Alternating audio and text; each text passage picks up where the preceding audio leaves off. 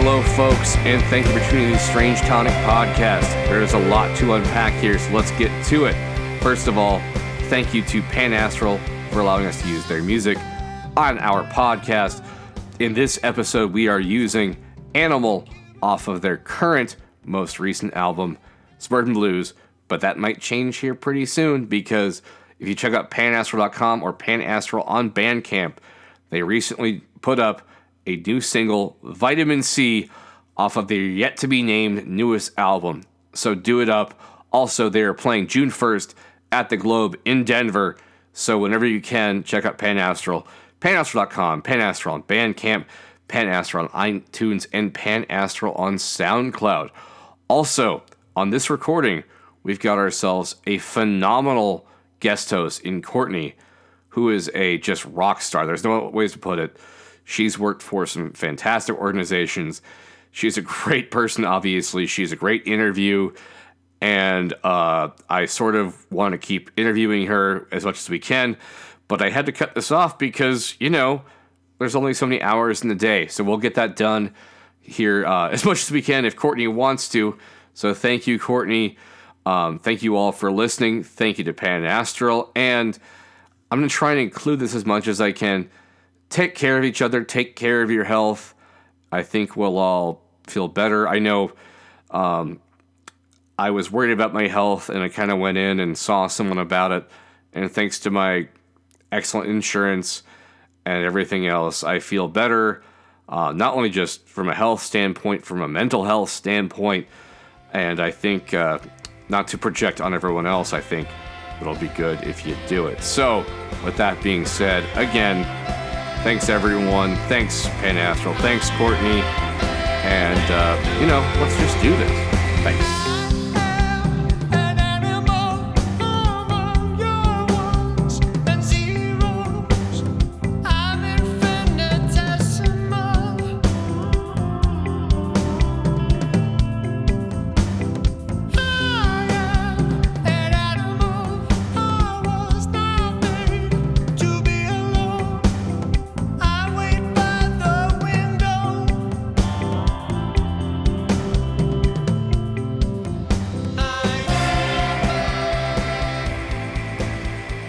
How do you want to start this? Michelle and I usually just kind of chat until we get into it, mostly because it's always the same, the two of us. But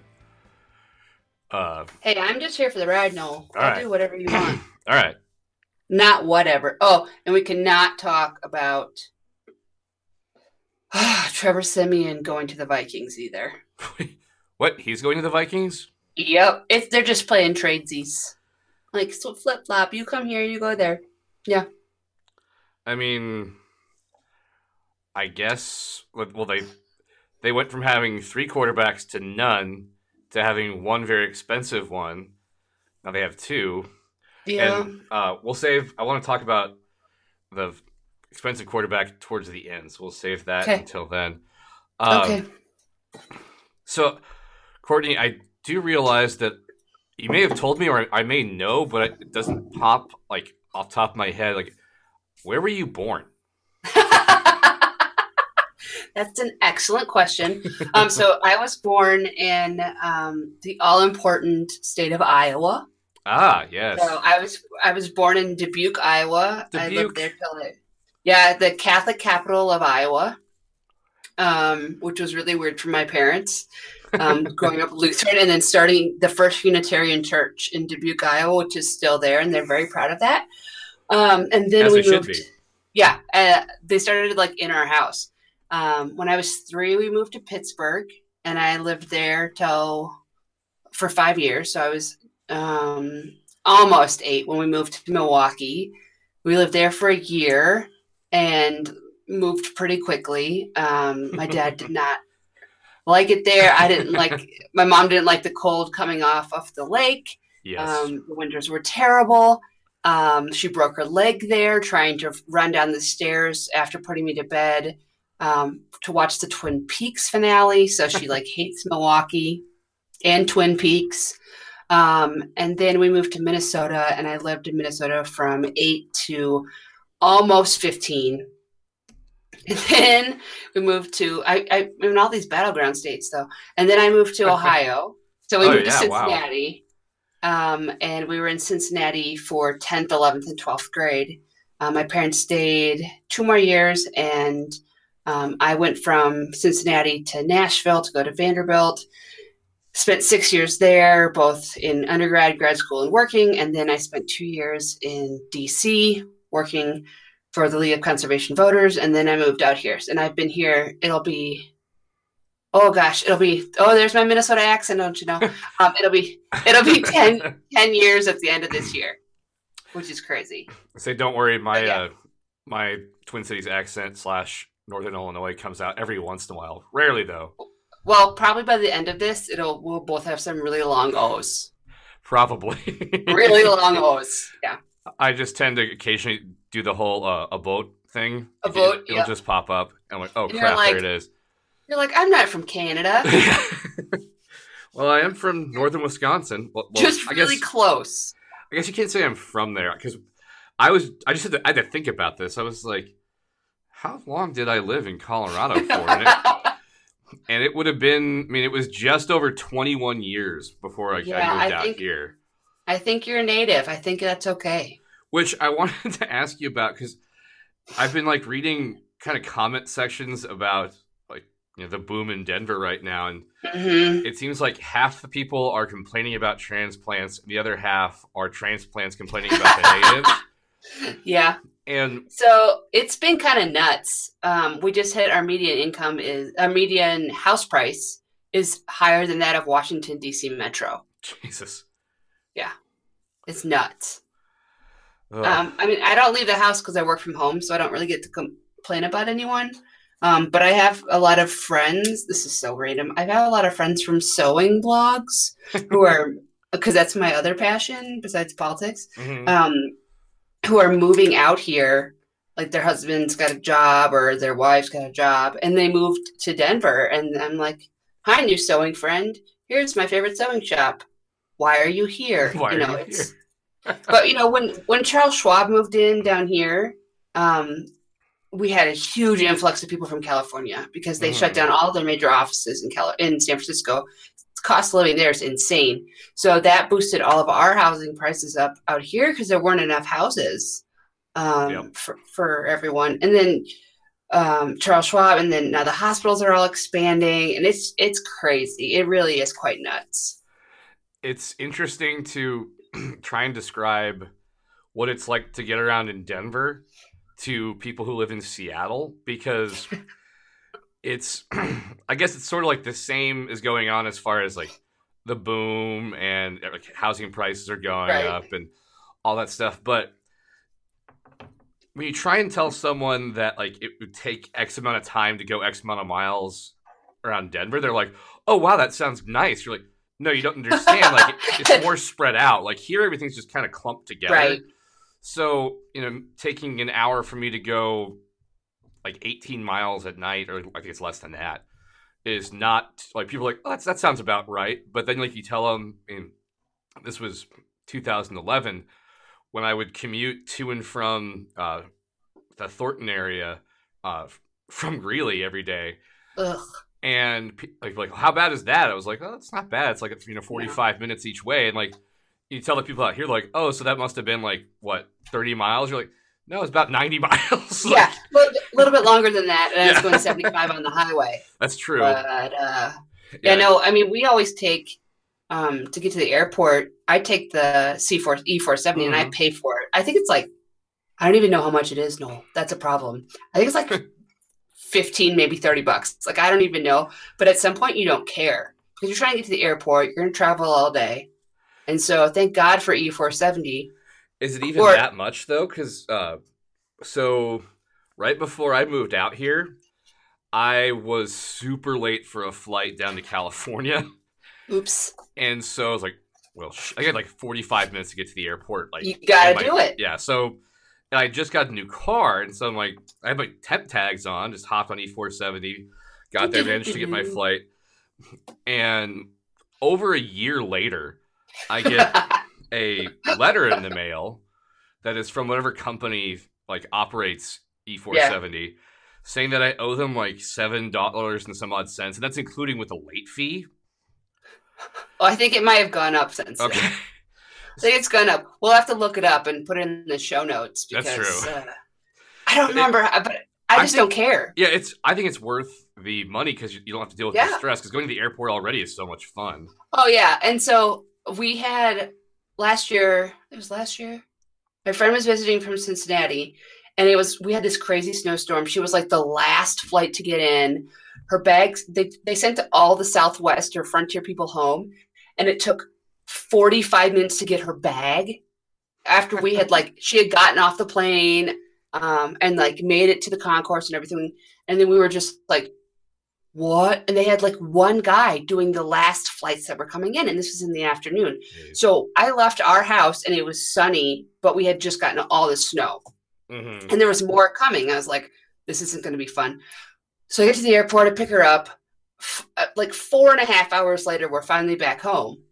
But I took E470 because they do such a good job plowing it. And we spent because you pay for it. So I spent most of the time behind a plow.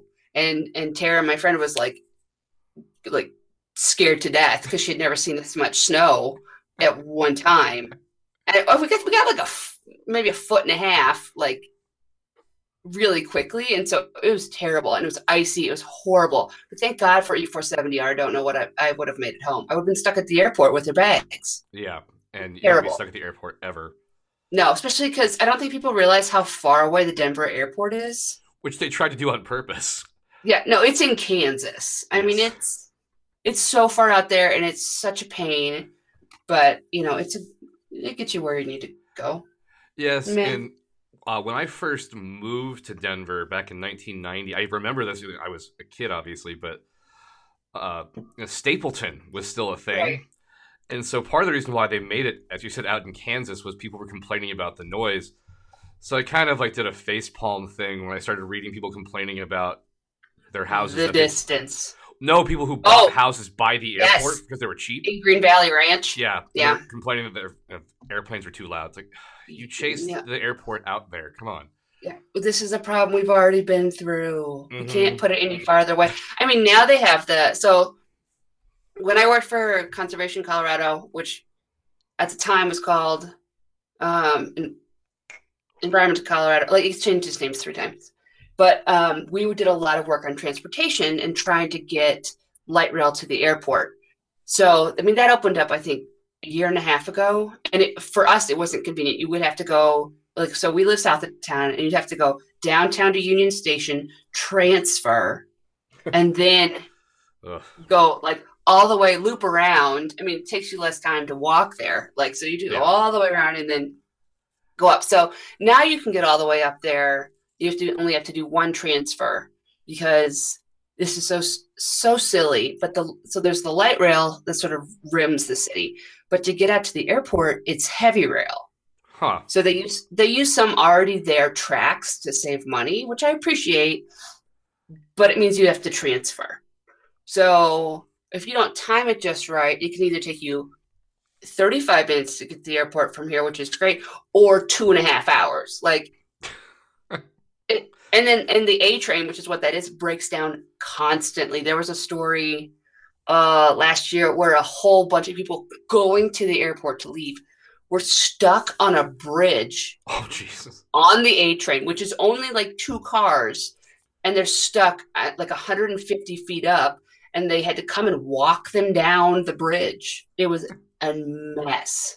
So we're still working on public transport in Denver, Colorado. Just a giant city, no big deal, but we can't get anywhere.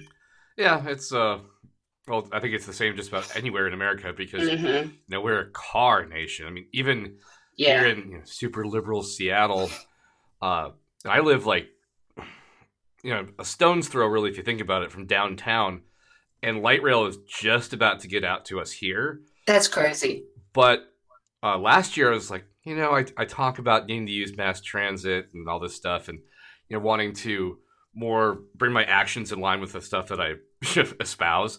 Right. And I went on the Department of Transportation website, and they let you put in where you're going from and where your destination is, and they tell you step by step how to get there using transit. Mm-hmm. I would have had to leave for work an hour and a half earlier And I got a park and ride a block from my house. Mm-hmm. How many times do you have to transfer? Like 3 or 4. Yeah, sounds about right. It's so annoying. So I would end up leaving for work at like 4 something in the morning and getting home at 7 o'clock at night. It's like, this is just inconvenient. Like, I will say that I miss being able to sit down and just read. mm-hmm. Like, when I had to commute downtown, and I would take the light rail, I would drive to the Santa Fe station. So there's 20 minutes there, and then I get on the light rail for 40 minutes. But at least I could just sit there and read, and like, I was a calmer human being when I'd come home. And now since I work from home, it's like when Mike, my husband, comes home, I'm like, here, take this baby. I have to do something. Mm-hmm. But when I lived in DC, I sold my car, which I missed terribly because it was an amazing car, because I had a Honda CR-V and it was perfect for everything. But I sold my car and I took mass transit everywhere because it's amazing mass transit. You can get anywhere in DC using the train. I mean, sometimes it broke down, but at least everyone was stuck with you. So if you were late to work because the red line broke down, it's half your staff was there too. So, it was a little bit easier.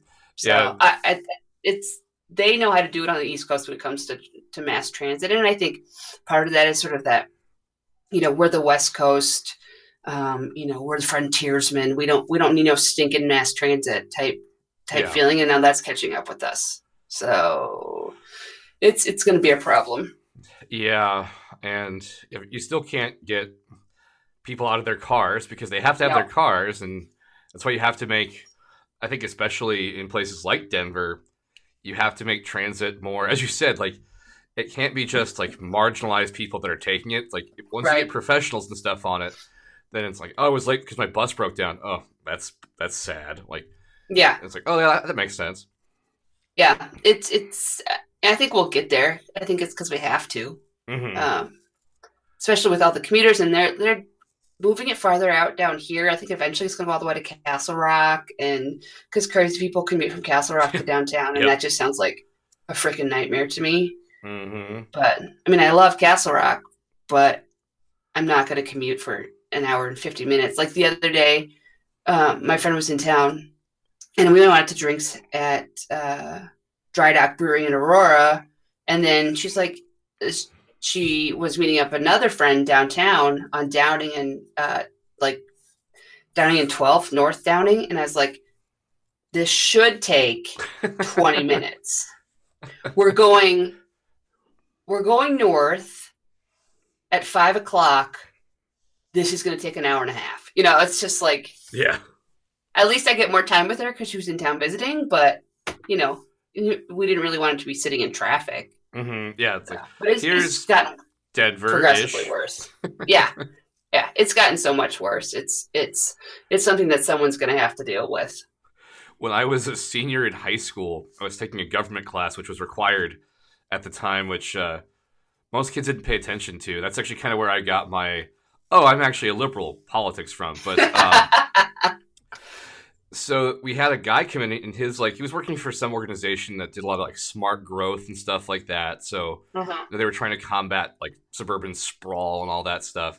Yeah, NIMBYs. And he was saying how, they just started T-Rex at this point. He's like, it will not be finished for at least 10 years. He's like, many of you will not even live in this state. I remember at the time thinking like, that's bullshit. Then it's like, oh wait, I was one of those guys that ended up moving out of the state before they finished it.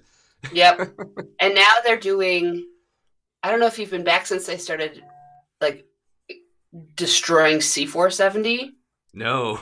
Well, oh yeah. So C470 from 25 to farther to Wadsworth. They're putting in express lanes on each side, so they're expanding it to 3 lanes. Mm-hmm. That sounds nice. It's gonna be nice. You're gonna have to pay to take that express lane. Yeah. Which is stupid, but that's how Dr. Cog, which is the people who did it, that's the committee. It's called Dr. Cog. That's what they came up with, and I was like, okay, we'll see if that shows up. Okay, take 3. So C470 is expanding. They're putting in lanes on each side, and which is cool. I'm hoping that during the day you can just use all 3 lanes. But for now, it's so scary because how they've had to cut it into the sides, it's like you go down, you're going towards Santa Fe at 60 miles per hour down a hill, and then all of a sudden you have to take a really sharp left. And it's just like, it's quite terrifying. And there's like barriers up, there's no side rails. And at one time I was driving to Costco probably, because that's where you go when you live in the suburbs. I was driving to Costco, and there was like a light on, and my hood had popped open. Oh, jeez. And I'm on C470 with no side rails, and I was like, I'm going to die. And my like first car, which was a 1990 red Geo Metro convertible, that leaked. It was amazing. Thanks, Mom and Dad. The front would pop open, and like when you're driving. So I had these like flashbacks on C470 of my, Toyota Highlander's front just popping open. So I had to like find a little strip to like pull over, and like the 4-wheel drive was like, what's going on? And it was a nightmare. And the cars wasn't by, but I got to Costco. That's good. So it was okay. All that matters. And now our Costco has booze. So, it's okay. It's all okay. I don't know if the Costco's out here have booze. When I first moved out here, it was all state-run liquor stores. Mm-hmm. And so, like, they had just passed this bill that was going to allow, like, supermarkets to sell booze. Because you could buy beer and wine everywhere, but if you actually wanted to buy hard liquor, you had to go to a state-run store. And everyone was super excited. It's like, oh, it's going to save so much money. I'm like, no, it's not. No, it's not. Nope. But, I mean, it is nice because now there are, like, liquor superstores you can go to where they have a good selection as opposed to... Yeah. We don't have that.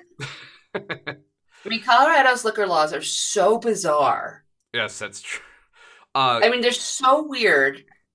They finally got rid of that like law where you could only buy like 3 2-beer on Sundays. Like, yeah, but you can't buy anything but 3 2-beer in grocery stores. Yep. And then the other weird thing is like, and I don't know how our Costco down here in Park Meadows got away with it, because the one up on Wadsworth still has liquor. And for like people listening, they're like, this doesn't make any sense. So trust me, it doesn't make any sense here either. But like, you can't have like a liquor mart or a wine franchise. Total Wine, for instance, is in Arizona and freaking amazing. Yep, we've got those up here. Oh God, it's awesome. When we would visit my parents in Arizona, the beer and wine was so much cheaper, and the liquor was, that we would get a crate and fill it with liquor and bring it back with us on Southwest, because liquor flies free. Oh, wow. Because it's just like a bag. So we just like, it had this special container, and we would just bring back a ton of liquor. We sound like alcoholics. We're not, but we saved so much money. It was insane. So we can't have Total Wine. We can't have any like liquor chain stores. And if you're like a major retailer like Costco, you can have one liquor license, or Target, you can have one liquor license per county. And then it was my understanding that then the adjacent county could not have that store, like a Target superstore, with the liquor license. Okay. It's so weird. Is that designed to protect like the independent liquor stores? Okay. It is. And a couple, I want to say last year, it must have been 2016. I'm trying to forget 2016 election. But they ran an independent like reform bill, but the local liquor stores had so much money behind it that it just died. And it was like, there wasn't enough money on the grocer side of all things. The independent stores just killed it. It didn't pass, which was just sad. Well, and do you think that the independent stores also had like actual like liquor distributors and companies behind them? Because I was thinking like, they're not going to want to cut down on their distribution. They want to make sure they've got as much going as possible at all times. Yeah, and those independent stores are already expensive. So my thought was, if they brought it into grocery stores, it's just going to get more expensive everywhere. Oh So yeah. like, I don't want Davidson's, our nice independent liquor store that has the most amazing like Scotch section that Mike goes to and has like a guy who specializes in Scotch. I don't want him to not be there because we moved, Johnny Walker to King Supers. Yeah. So it's just, I don't know. I can see it both ways. That's true. Um, which so also I realized I've heard you talk a little bit about your politics time in DC and stuff like that, but like, It's in politics time. Yeah. do you have any like fun stories you want to tell, or just kind of like basic? Stuff you don't think people really know about that happens, in Oh God. terrible DC. So, well, let's go back to Nashville. So when I was in grad school, so I went to Vandy for undergrad in political science and American studies. Totally thought I was going to run for office someday. Loved politics, loved government.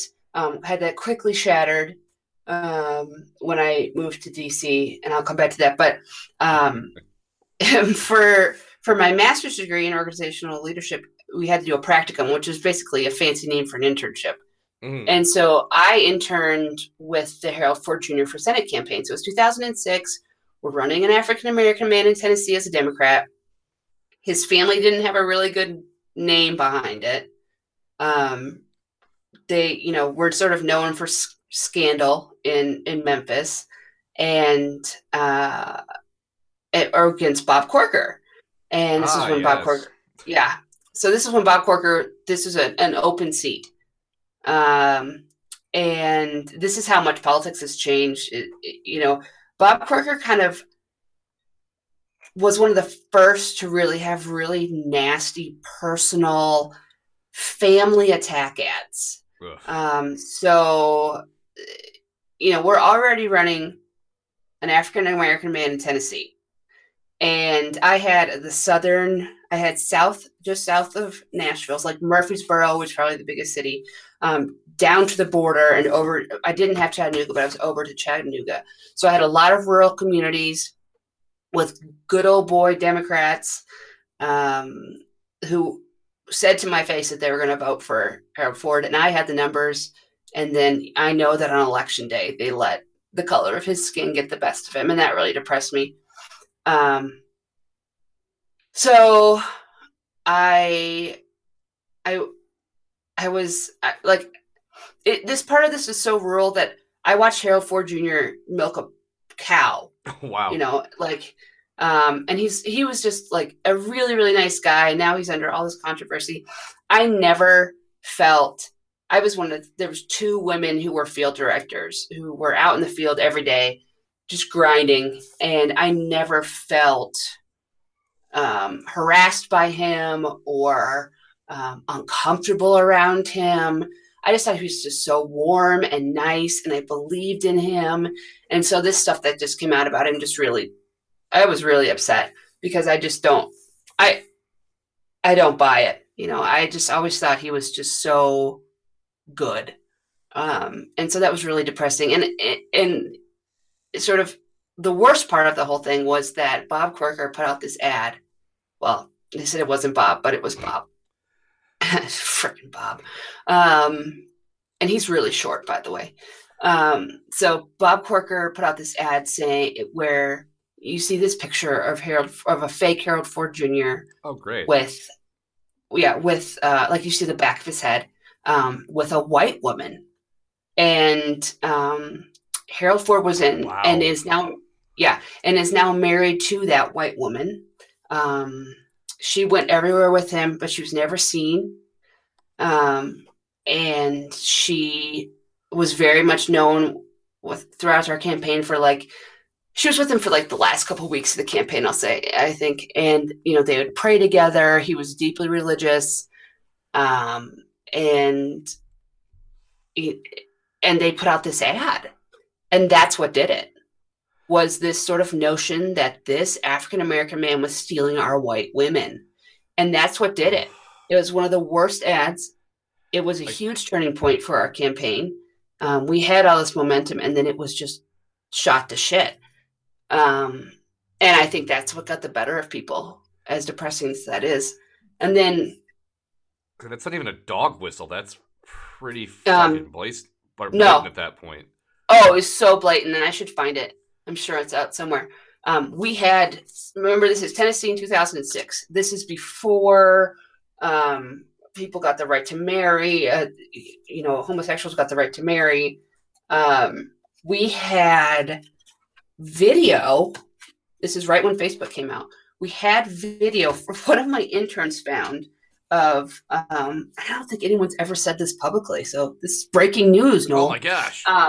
Breaking news! It was also 12 years ago. We had video of Bob Corker's, and could have run with it, could have gone dirty, and Harold Ford said, no, there's no way we're doing that. And we didn't. And which is good, because that has no bearing on a political campaign. No, but neither does Harold Ford Jr. It's true. Dating a white woman. And that's even worse because it's the racial connotation of it. Oh, yeah. So I don't know what it would have done, but I always wondered, and this has happened so many times with Democrats, and I think this is why we lost for so long. Newsflash, people, I'm a hardcore Dem. What? What? I don't think that Democrats played card for card. I think that for the longest time, and still to a point, Republicans will throw out something really nasty and they'll win, and Democrats won't fight back. Like, we don't want to go toe for toe. We won't go eye for eye. And I think that for the longest time, that's why we kept losing.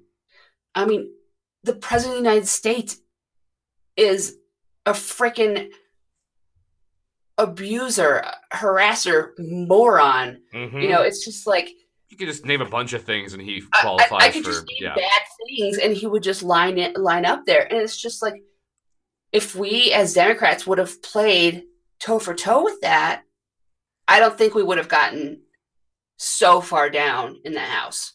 I don't think we would have. I think we would have won a lot more seats. And so I always go back to that moment when he said no, and it's the right thing to do morally and ethically. But would it have made a difference if we fought like that, like they do? And it's sort of a quandary that I think about a lot when I don't see Democrats going negative. And I agree with Saint Michelle Obama. When they go low, we go high. But that got us Donald Trump. So, and Bob Corker, possibly. So, it's something that it's always kind of bugged me. Do you think in that situation, because I think sometimes what Democrats worry about is when they fight back, they end up doing sort of what Hillary Clinton did with her basket of deplorables, or Obama with his clinging to their guns and religion. Do you think it's possible to fight back by going specifically after, say in this situation, Corker, and just like taking him specifically to task for doing that without kind of trying to paint everybody else, as racist? Yeah. No, it's so hard to tell. Yeah. And I think, thankfully, the political landscape has become, in terms of acceptance, I would say, much more liberal, much more progressive. Even in, look at Alabama, for God's sakes. And I think, Harold Ford won in Nashville. I think we would have probably picked up some votes in my area. He probably would have done even better in Chattanooga. He definitely won Memphis. That's where he's from. But I don't know what would have happened if he had just gone after Corker. Corker with these family values, and we're sitting in the heart of the Bible. We're sitting in the buckle of the damn Bible Belt, and it's just something I've always thought about. Why does it keep beeping? Sorry. I can't even really hear it. Oh, good. Well, that's good. So I don't know. It's just something that's always sort of bugged me. Yeah, definitely makes sense. So yeah. But I luckily from there had a job lined up just in case. in DC. I didn't expect that if he won, that there would be enough jobs to go around. There was a lot of us. And so and mind you, the governor won. The Democratic governor won. Mm-hmm. At that same time, which is I always found kind of interesting because it's rare for a split ticket like that. Yeah. He was an incumbent, but so I had a job running all the student programs for the League of Conservation Voters, which is an organization that I've always admired since I was a little kid. I still have somewhere my Clinton Gore T-shirts from when I went canvassing with my dad when I was a kid. But we always followed what the LCV was, who they were going behind and everything. So it was kind of an honor for me to work for them. That's really cool. Yeah, it's a lot of people get excited to meet their heroes, Mm-hmm. but for me, working for this organization was pretty up there, especially my first real job out of college. Yeah, definitely. So I got to see Hillary Clinton. When I worked for Harold Ford Jr., I got to meet Barack Obama and meet Bill Clinton. And I didn't get to meet him, but they knew I was a big fan. I was a huge fan of Wes Clark's, still am. And the guy who was his sort of Harold Ford's handler and bodyguard, he knew how much I loved Wes Clark and had Wes Clark sign a card for me that I still have. That's and really it cool. says, and so when I was at Vanderbilt, I did a lot of voter registration, and I also was like the head of the Wes Clark for President team that sort of draft Wes Clark. And so he wrote the card that said, "Dear Courtney, thanks for all that you did for me at Vanderbilt and all you're doing for Harold. Best, Wes." And it's like on his 4-star general stationery and everything. Wow. And it's pretty damn cool. And I wish I could have met him, but I had another thing across the state, and it was just depressing. But we had all these people come out. But when I was at LCV, they interview all the candidates for president. And I remember seeing Hillary Clinton, and I got all excited because I'm like, it's Hillary Clinton. Mm-hmm. And she goes to the president of the organization. She goes, "Gene, what do I have to do to get this endorsement?" She added much more colorful language, but I saw her from across the room, and then we got to listen in on the phone calls. She goes, "Gene, what the bleep do I have to do to get this endorsement?" And I'm like, I hope we're on mute because we're all laughing really, really hard.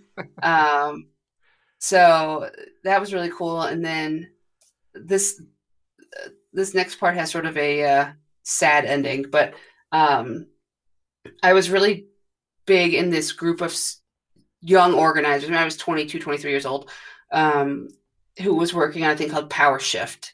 And Power Shift was really, our goal was to cut carbon by 80% by 2050 through legislation.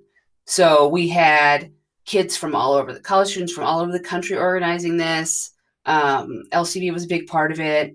I headed up the organizing in DC with a bunch of other organizers. But it was my main focus. And I actually posted a really cool picture, sort of a throwback to it yesterday on my Facebook.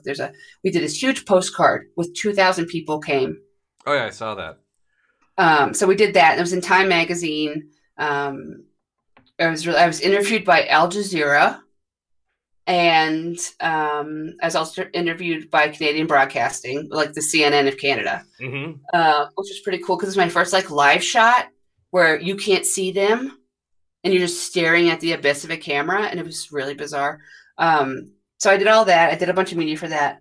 And then we also, when candidates were in town, we'd go and we'd ask them questions. So I remember I was at Howard University. I was the only white kid in the audience. There was probably 200 people in this auditorium, and it was John Edwards. And I'd always been a John Edwards fan, not just because he's dreamy looking, but I really liked his politics. I thought a Southern Democrat was the way to go. I still sort of stand behind that in terms of presidential elections. But there's John Edwards, and he called on me first, which I thought was odd, since I was the only white kid in the entire audience, except for my friend Shadia sitting next to me, who's Israeli. So it's just maybe she's Iranian. Either way, it was just the two of us, right? Mm-hmm. And so I asked him, I said, Senator Edwards, I'm here with a group of students, and I was wondering if you'd be the first presidential candidate to commit to cutting carbon by 80% by 2050. And he laughed, and I was like, uh-oh. And he goes, well, way to steal my thunder. And it turns out that the next day he was releasing his energy plan, and he actually was the first to call for that. So he was I talked to him afterwards, and he was like, if only I had known you were going to say that, I would have called on you. See. No, I wasn't a planted question. Didn't know what the questions were going to be. I didn't have on a T-shirt. I just looked like an upstanding citizen. So he didn't even know what everyone organization else. You were from? No. Okay. Huh. No, because when I got back to the office and I told them what happened, they were like, oh, shit. Because apparently that was direct lobbying, blah, blah, blah, blah, blah. Oh, my gosh. It's like I asked him a question. I didn't tell him what to do. Yeah, as you just said, you weren't there, in a role, an official role. Right. I was like, I will call it as time off or whatever. So, that was highly entertaining. But, working in D.C. was interesting. The city is run by interns and 20-somethings who live in group houses on Capitol Hill. And it's a weird place. It's a weird place. Like, I saw Dennis Kucinich on the street, and I have this. I'm one of those weird people who always watches the State of the Union and oddly enjoys C-SPAN hearings, and so I find them very relaxing. And so I know, visually, a lot of the House members and senators. I was like, that's Dennis Kucinich. That's with a friend of mine. And I remember he was standing we're in the middle of the freaking street. He was standing on a curb, and I was standing in the street, and I was still taller than him. I recall seeing the way that the Simpsons had made fun of him. They basically make him into, smaller than a leprechaun. So... Oh, he's 5 foot tall. I mean, and he's married to this beautiful, 6 foot tall redhead. Good for him. Yeah. Kucinich is gorgeous, but Mr. Kucinich is very short. So I was sort of surprised by that. He's like Barbara Boxer height, and she's really short too. Wow. So yeah, I got to do some cool stuff in DC. I spoke in front of the Lincoln Memorial with a huge rally with Van Jones, who's now on CNN, which is always weird for me to see. I was like, I know that dude. We used to hang out. And now he's got his own talk show. And now he's got his own talk show, and he's kind of a big deal. And he's an incredibly nice man, and was a huge leader in the Hip Hop Caucus, which helped sort of spread the importance of environmentalism to disenfranchised populations. So that was pretty cool too. I don't know. I got to do some cool stuff. That's all really cool. I mean, I'm sure you've got tons of stories and all that stuff. It's funny. I've never actually even been to DC. Really? No. I'm very much I've been to the East Coast twice. Yeah. I've never really even been to the South. I've been all over the Midwest and the West Coast. That's about it. The South is hot and beautiful, and the people are super nice. And DC is one of the reasons I wanted to leave DC was I always felt I was going to get stabbed in the back, both figuratively and literally. I never quite felt safe in DC because there's so many people. Yeah, you always felt like someone was gunning for your job. It's beautiful. I loved living in a city where I could see the sky because I could never live in New York. I'd be too claustrophobic. But in DC, nothing can be taller than the Capitol. Mm-hmm. So it's great. Like we would climb up to the roof of our building on Capitol Hill and watch the fireworks on the 4th of July because nothing can be taller than the Capitol. Just a bunch of office So buildings. just a bunch of office buildings. And so, it was a cool place to live. I'm glad I did it. But it wasn't for me long term. I wasn't going to be a Hill staffer. I didn't see that life for me. Also, no, where do I say I'm from? Like, how the hell do I pick a place? So, I mean, I guess I had more appeal to people because I'd be like, oh yeah, I could represent any of these 10 states. Mm-hmm. But like, I really didn't have a place that was home until I moved to Colorado. And yeah, I don't know. I just didn't see myself doing that long term. I wasn't happy living there. It's really tough. And some people are cut out for it. And it just wasn't what I wanted long term. But I wanted to stay in politics. And that's why I made the leap to move to Colorado without sort of the pressure of federal government. Mm-hmm. Did you ever feel that, like, you had to be 100% behind whatever cause or group you were, advocating for all the time? Yeah. Okay. Yeah. So I interviewed for a job at the Humane Society, a really good position. And she called me to tell me she was sorry. I'm still in touch with her. She had someone else had, just enough qualifications above me. I also interviewed for, I forget what the job title was. It was a pretty good position at the Young Dems of America. And I didn't get that one either, obviously. But that one I could have done because I was fully behind it.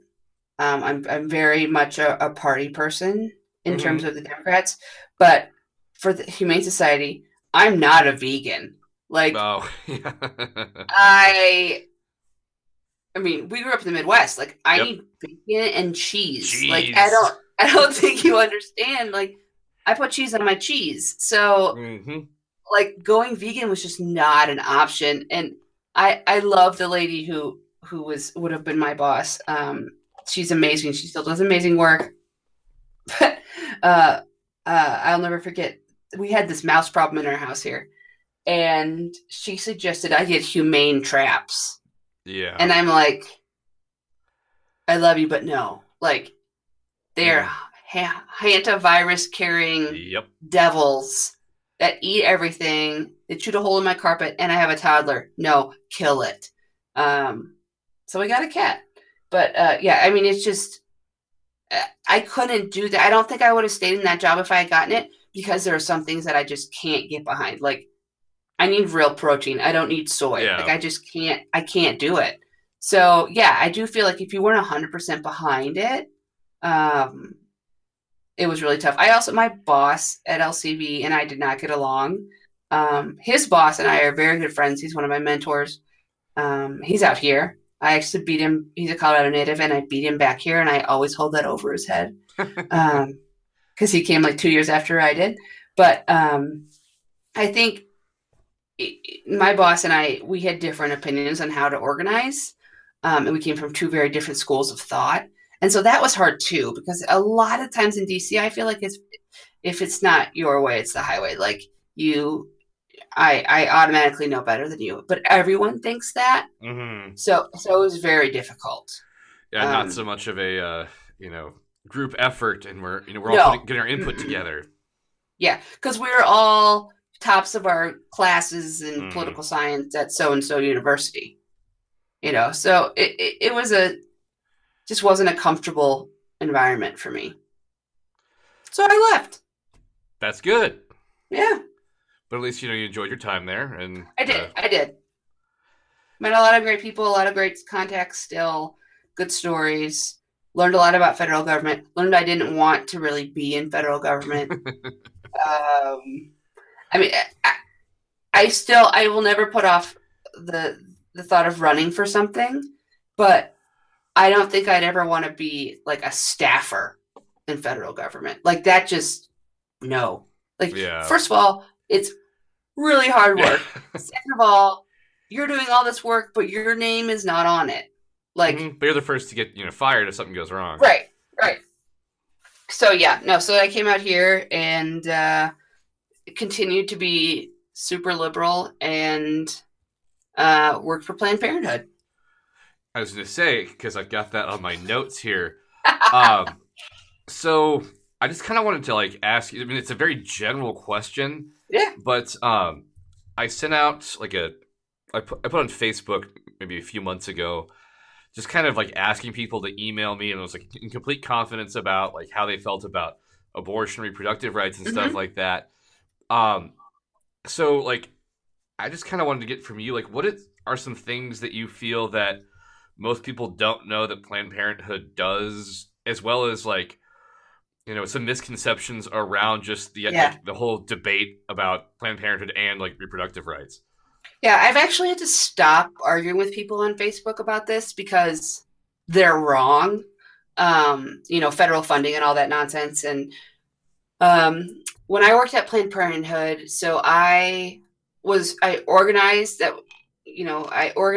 college campuses to have sort of student Planned Parenthood groups, so reproductive rights groups. But more than that, so that was one part of it. But most importantly, Planned Parenthood is about education. Planned Parenthood of the Rocky Mountains, which is Denver, Nevada, Wyoming. Wow. All on the front. Yeah, it's huge. I flew down to Durango once. Like, it's the entire state, all along I-70. Durango, not Steamboat. I want to say there's one in Craig, all the way up into Wyoming and out into Nevada. So it's huge. And what people don't realize is the primary focus of Planned Parenthood is education. Is to try, like there's education and health. So, we're trying to educate people about how you get pregnant, because you'd be surprised at how many people don't realize how that happens. And how to use a condom, and here's a condom, and here's how you get on the pill for really cheap. But the other thing, Planned Parenthood is often the only source of medical attention and treatment for women and men in many low-income areas, because you can walk right into the clinic. So, in a lot of these areas, it was the only place you could go. Planned Parenthood offers low-cost birth control. They offer free condoms left and right. They offer STD education. They offer STD treatments. And they offer abortions. And they offer Plan B, which is, you take a pill in case you think you're pregnant. But the primary work they do is not abortions. It's not like they're like going out to the street and holding up signs like, hey, do you want me to take that fetus out of you today? Yeah. Like, it's just not what they do. And it's not like they're like, you don't walk in and they say, I'm here for an abortion, take a number. It's more like, let's talk through all your options. And people say, oh, they don't help with adoptions. No, they don't help with adoptions, but they'll refer you to someone who does. If Planned Parenthood brought adoptions in-house, it would be a freaking nightmare. Yeah, like, it's just not logistically possible. So I hate that argument. So my primary focus was handing out condoms to kids at CU and CSU, like, and setting up booths at health fairs and making sure that kids knew where the closest Planned Parenthood was, so they could go and get counseling. And at CSU, there was a girl who I worked with I'm still in touch with, and she's absolutely amazing. And she had a really hard time. And she needed counseling on her sexuality. And that's something that Planned Parenthood offers too. So, yeah, I mean, it's not just abortions. And that's what drives me insane. But I will say that I'm thankful for Planned Parenthood's ability to perform abortions. My OBGYN is one of the last doctors in Colorado that will perform late-term abortions. It's one of the reasons I chose him. He still volunteers there every weekend. And I know it's not easy for him. Of course not. So it can't be easy. So Dr. I'm not going to say his name, but That's probably best. he and I, probably best, he and I have become good friends. And when we miscarried at 11 weeks, he cried with me when he had to tell me, like, this is a man with a full heart who wants healthy children. He's not going to go abort your kid, your fetus at 30 weeks because you just changed your mind. And as someone who's been pregnant twice and had one successful pregnancy, I can't imagine going that long. It's hell. Being pregnant sucks. But, you know, he's not going to be like, oh, you don't want that anymore. Let me take that out. Yeah. If there's something medically wrong, if your life's at risk, that's why they do it. It's not like, oh, you changed your mind. And Planned Parenthood has amazing counseling and you know, options. And it's just so frustrating for those of us who've worked there or who support them to see all these crazy people who don't want to believe it and just see it as you're killing babies. But when the baby comes out, you're not going to support it either. So, you know, that's a whole nother argument. So the majority of the emails I got in response were, you know, basically saying the same thing that you are. They're almost saying the same things like as everybody else. But yeah, it was like this idea that still amongst some people, you know, we're all for, you know, abortions if it's about, you know, health or something like that. Raven says life of the mother. Yeah, but then they would sort of, a few of them, and obviously not going to give any of them away, would say things like, you know, I just don't think it should be some form of, you know, like after the fact contraception. Birth control. Like that's not what? No, like I don't think you understand. Like I don't understand a whole lot, I should say, but like I know enough to be like that doesn't make any sense.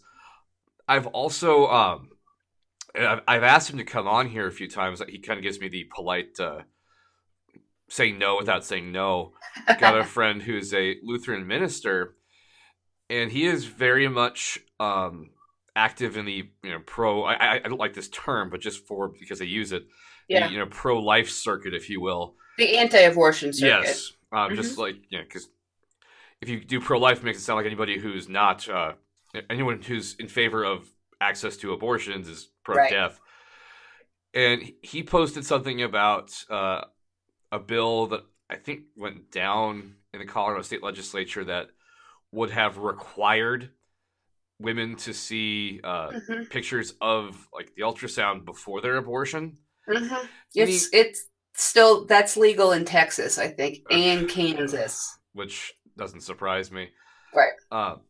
But he's also said something about how it got shot down because, you know, the lucrative abortion industry. It's like, wait, what the, like? The selling the body parts thing. Yeah, or whatever. Yeah, I think just like there's this idea that Planned Parenthood is some sort of like, you know, government funded mega corporation that's just raking in the dough for, you know, either doing abortions or, you know, handing out condoms. Which I don't want to go too far down this, but I was watching just a clip on YouTube of the View panel talking about the walkouts today by students in regards to protesting gun violence. I guess not protesting. There's kind of like, hey, what are you guys going to do? Kind of like more of a message. And Meghan McCain's response was just sort of like, you know, this issue's bigger. People don't understand it and stuff like that. It's like, well, where are you guys when it comes to like doing the same thing when it comes to women's health? Like it kind of seems like we're, you know, both arguments happen on either side that, but they seem like they're, you know, one's not correct and the other one is, where one side is legitimately looking out for the profits of gun manufacturers, while the other is looking out for women's health, but is being told by the other side that they're somehow defending, or they're the pawns of, the, how would you even call it, the abortion juggernaut industry. Like, yeah, yeah. Well, I mean, I think the argument that people try to make, and it's false, is that Planned Parenthood puts in for all this Medicare money for abortions, which it's not a thing. Like, yeah, you can't. It doesn't work that way. It's so frustrating. I saw a poster today. I was watching the live coverage here where kids walked out of West. Is it West? No, East. They walked out of East high school in downtown and walked all the way to the Capitol. But there's also kids who walked out of Columbine. Mm-hmm. And that was hard to watch. I wasn't here when that happened. I remember exactly where I was, but I wasn't here. And so seeing those kids walk out was really, really touching. And they read all the people's names who died in Florida. And one kid held up a sign that says something like, why only no more kids, something about like how your guns aren't more important than one child, something like that. I'll have to find it. And I was just like, and now as a mom, like I was for common sense gun control before, like we're gun owners, but like I cried. I'm sitting here at my computer just sobbing because, yeah, I get that. Like, why is that more important? And I understand the other side of the abortion thing. They think that that abortionists, people who are promoting abortions, are killing children. Mm-hmm. But I've had a DNC because of our miscarriage, and those abortionists would say, anti-abortionists would say that I had an abortion, and that I should have let the hardcore ones would have said that I should have let that pass naturally, which is the most emotionally putrid thing I've ever heard. On a sort of funny note, I worked at the main Planned Parenthood office at 38th in Stapleton and 38th in Quebec, and we had protesters all the time. So much so that we had a former FBI agent as our head of security, and we had several security agents. Everything you had to card in and card out. The gate to get into the building was like you had to drive through a secure gate. It was very, very secure, which was quite terrifying looking back at it. I'm glad I did it, but it was terrifying. But I'll never forget. So this one day, remember, I used to work for an environmental nonprofit in DC. So global warming was kind of my thing. Mm-hmm. And so there's these crazy people out front. They have an RV that's covered in baby doll heads. I think I may have seen at least a van that's like that. Oh yeah, terrifying. And the worst part was it was a mom and her mentally disabled son. And he was like 35, and she was old and scary. And they would always have a couple like new crazy people, and we all had nicknames for all of them. And as one does. You have to. Yeah. So I'm sadly blanking on them now. So I'm walking in, and they would throw baby heads over the wall. I mean, this is a 25-foot wall. They would throw stuff over at us, and they would scream through the gate. And I was walking into work, and you kind of have to, they want you to go pretty quickly. Mm-hmm.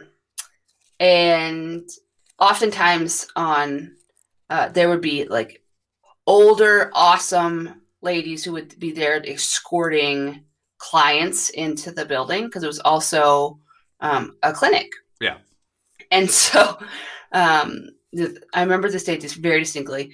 There was a bunch of protesters that day, and there was the ladies walking the clients in, and I remember seeing the cops, and one of the protesters yells at me, "You're causing global warming by sending all those baby souls to hell." What the? Yep. So I laughed. I stopped dead in my tracks in the middle of the parking lot. And I'm laughing so hard, I'm barreled over forward. The FBI agent has to come get me. And I'm like, did you hear what he said? And they have to walk me into the office. And then I go upstairs and there's like, it's like development, you know, it's all of the organizers. It's like a huge staff. And I go, oh my God, you guys, you will not believe what they yelled at me today. And it was one of the most ridiculous things any of us had ever heard. But especially since where I had come from, I was just like so baffled that I was speechless. Wait, you actually believe in global warming? I was like, yeah, I should have been like, wait, do you want to talk about that? Because I have some ideas. Oh, it was killer. It was killer. I'll talk global warming with you. Yeah, I was so baby souls, global warming. Got it. Okay. I'm glad we cleared that up. Let's cut baby souls by 80% by 2050. You know, if that's really what's doing it. But that's probably my favorite story from Planned Parenthood. Is that, and I had a friend dare me to. He never believed that I was just handing out condoms like this, and he lived in DC. And so my boss from DC, the one that I liked, was out visiting. We had breakfast, and I brought him a box of condoms. And I said, I need you to bring these back to so-and-so in DC, who is now like a Harvard fellow. Oh, wow. Yeah. So, you know, real idiot. And these are like shoebox sizes of industrial condoms in 5 colors, red, green, yellow, blue, and black, which I was like, that's okay. Those are some weird ass colors.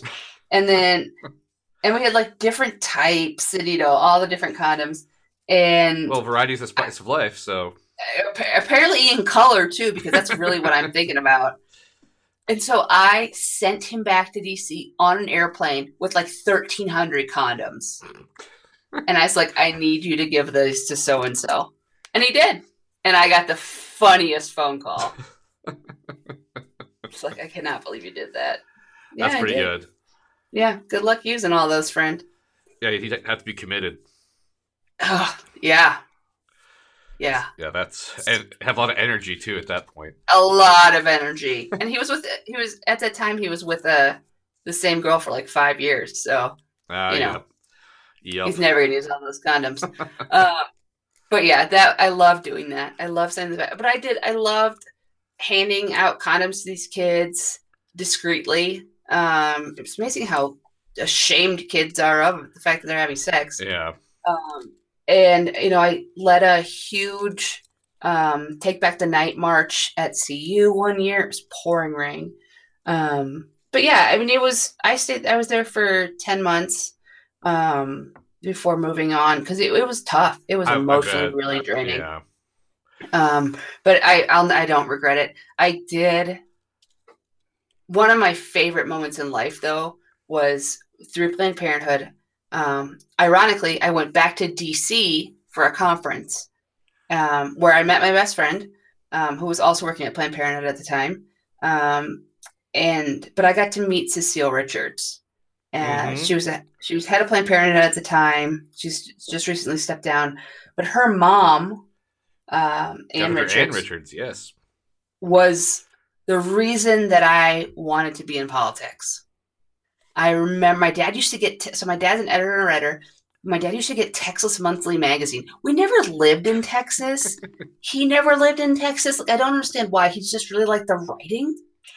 So we get Texas Monthly, and there was one issue where Ann Richards was on the cover in a black leather biker outfit, sitting on her motorcycle. And it was this amazing article about her. And I just was like, she was my icon. Like, she was it. She did all this stuff. She was the first female governor in Texas, and she was a Democrat. Like, I was just so blown away. And so when I got to meet Cecile Richards, it was after her mom died.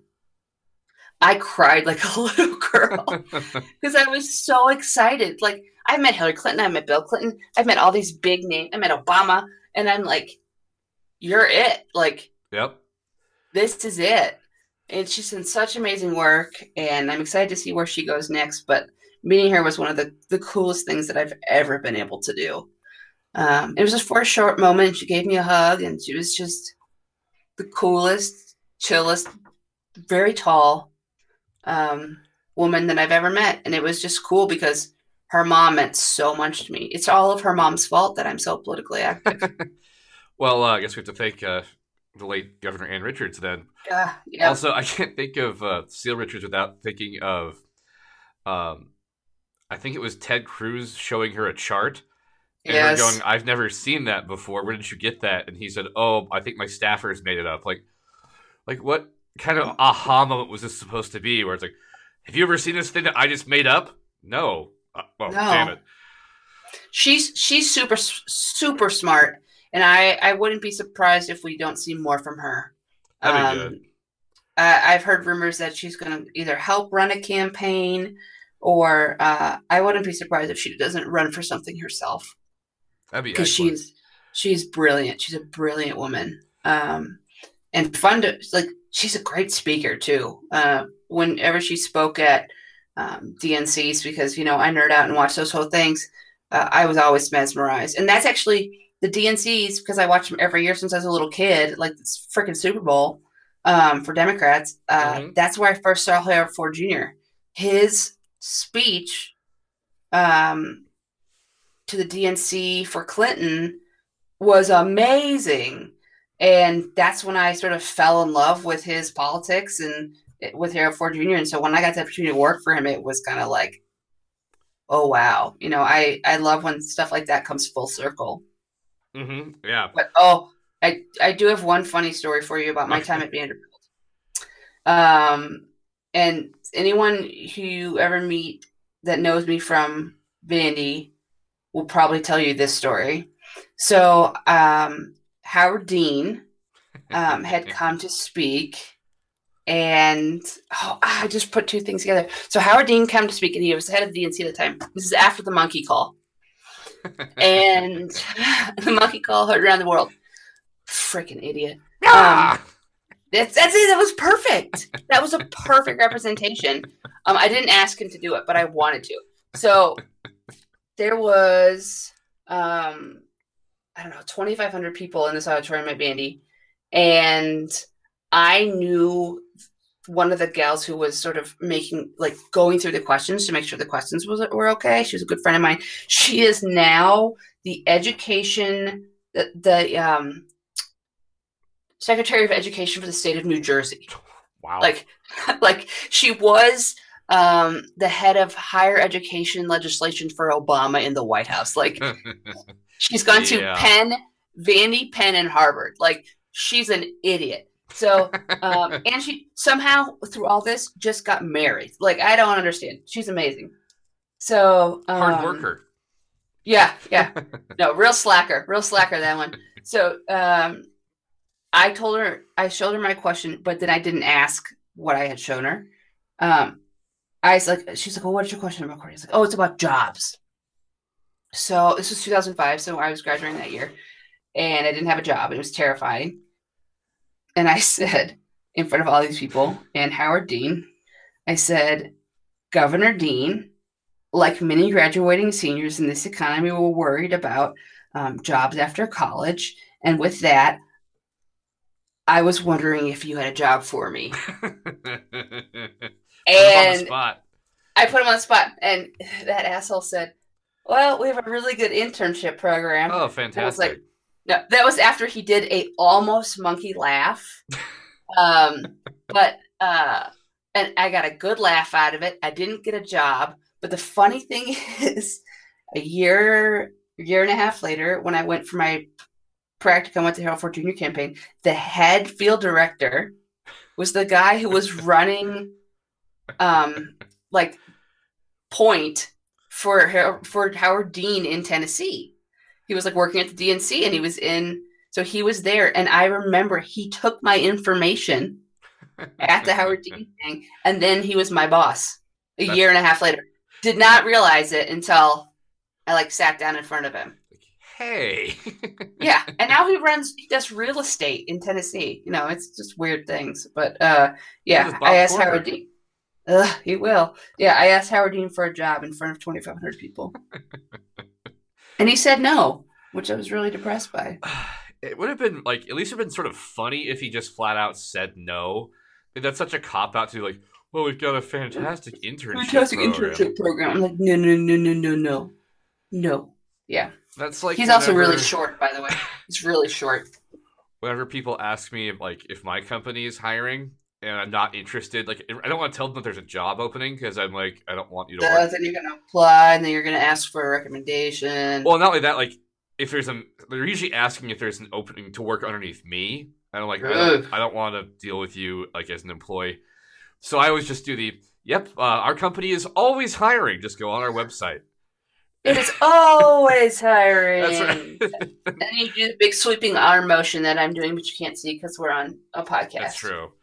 Or I used to have she was a CEO of a company I worked for that would send us videos, and he was a very short man and would do those sweeping, like, arm motions with his red power tie and, like, point in front of him with both hands, and then to either side, like, then clap them together. I'm like, ugh.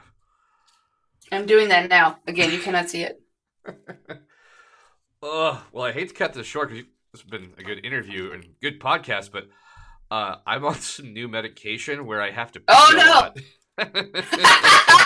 Plus, you have to leave this part in. You have to leave this part in. I will. Yes! Plus, I should get to bed relatively soon because I need to sleep. But yeah, thanks for doing this with me, and I'll have to... Now I'm beeping, and everything's on mute. What the hell? I don't hear it. You're good. Maybe it's just coming through my headphones. But yeah, we'll have to see. Maybe if we can get you on with Michelle and myself, or just Michelle or something. We'll try and do it again. Okay, I'm here. I'm always ready to talk politics. Awesome. Thanks for doing it. All right, this. have a good night. Thanks, you too. I don't know how to hang up. Bye.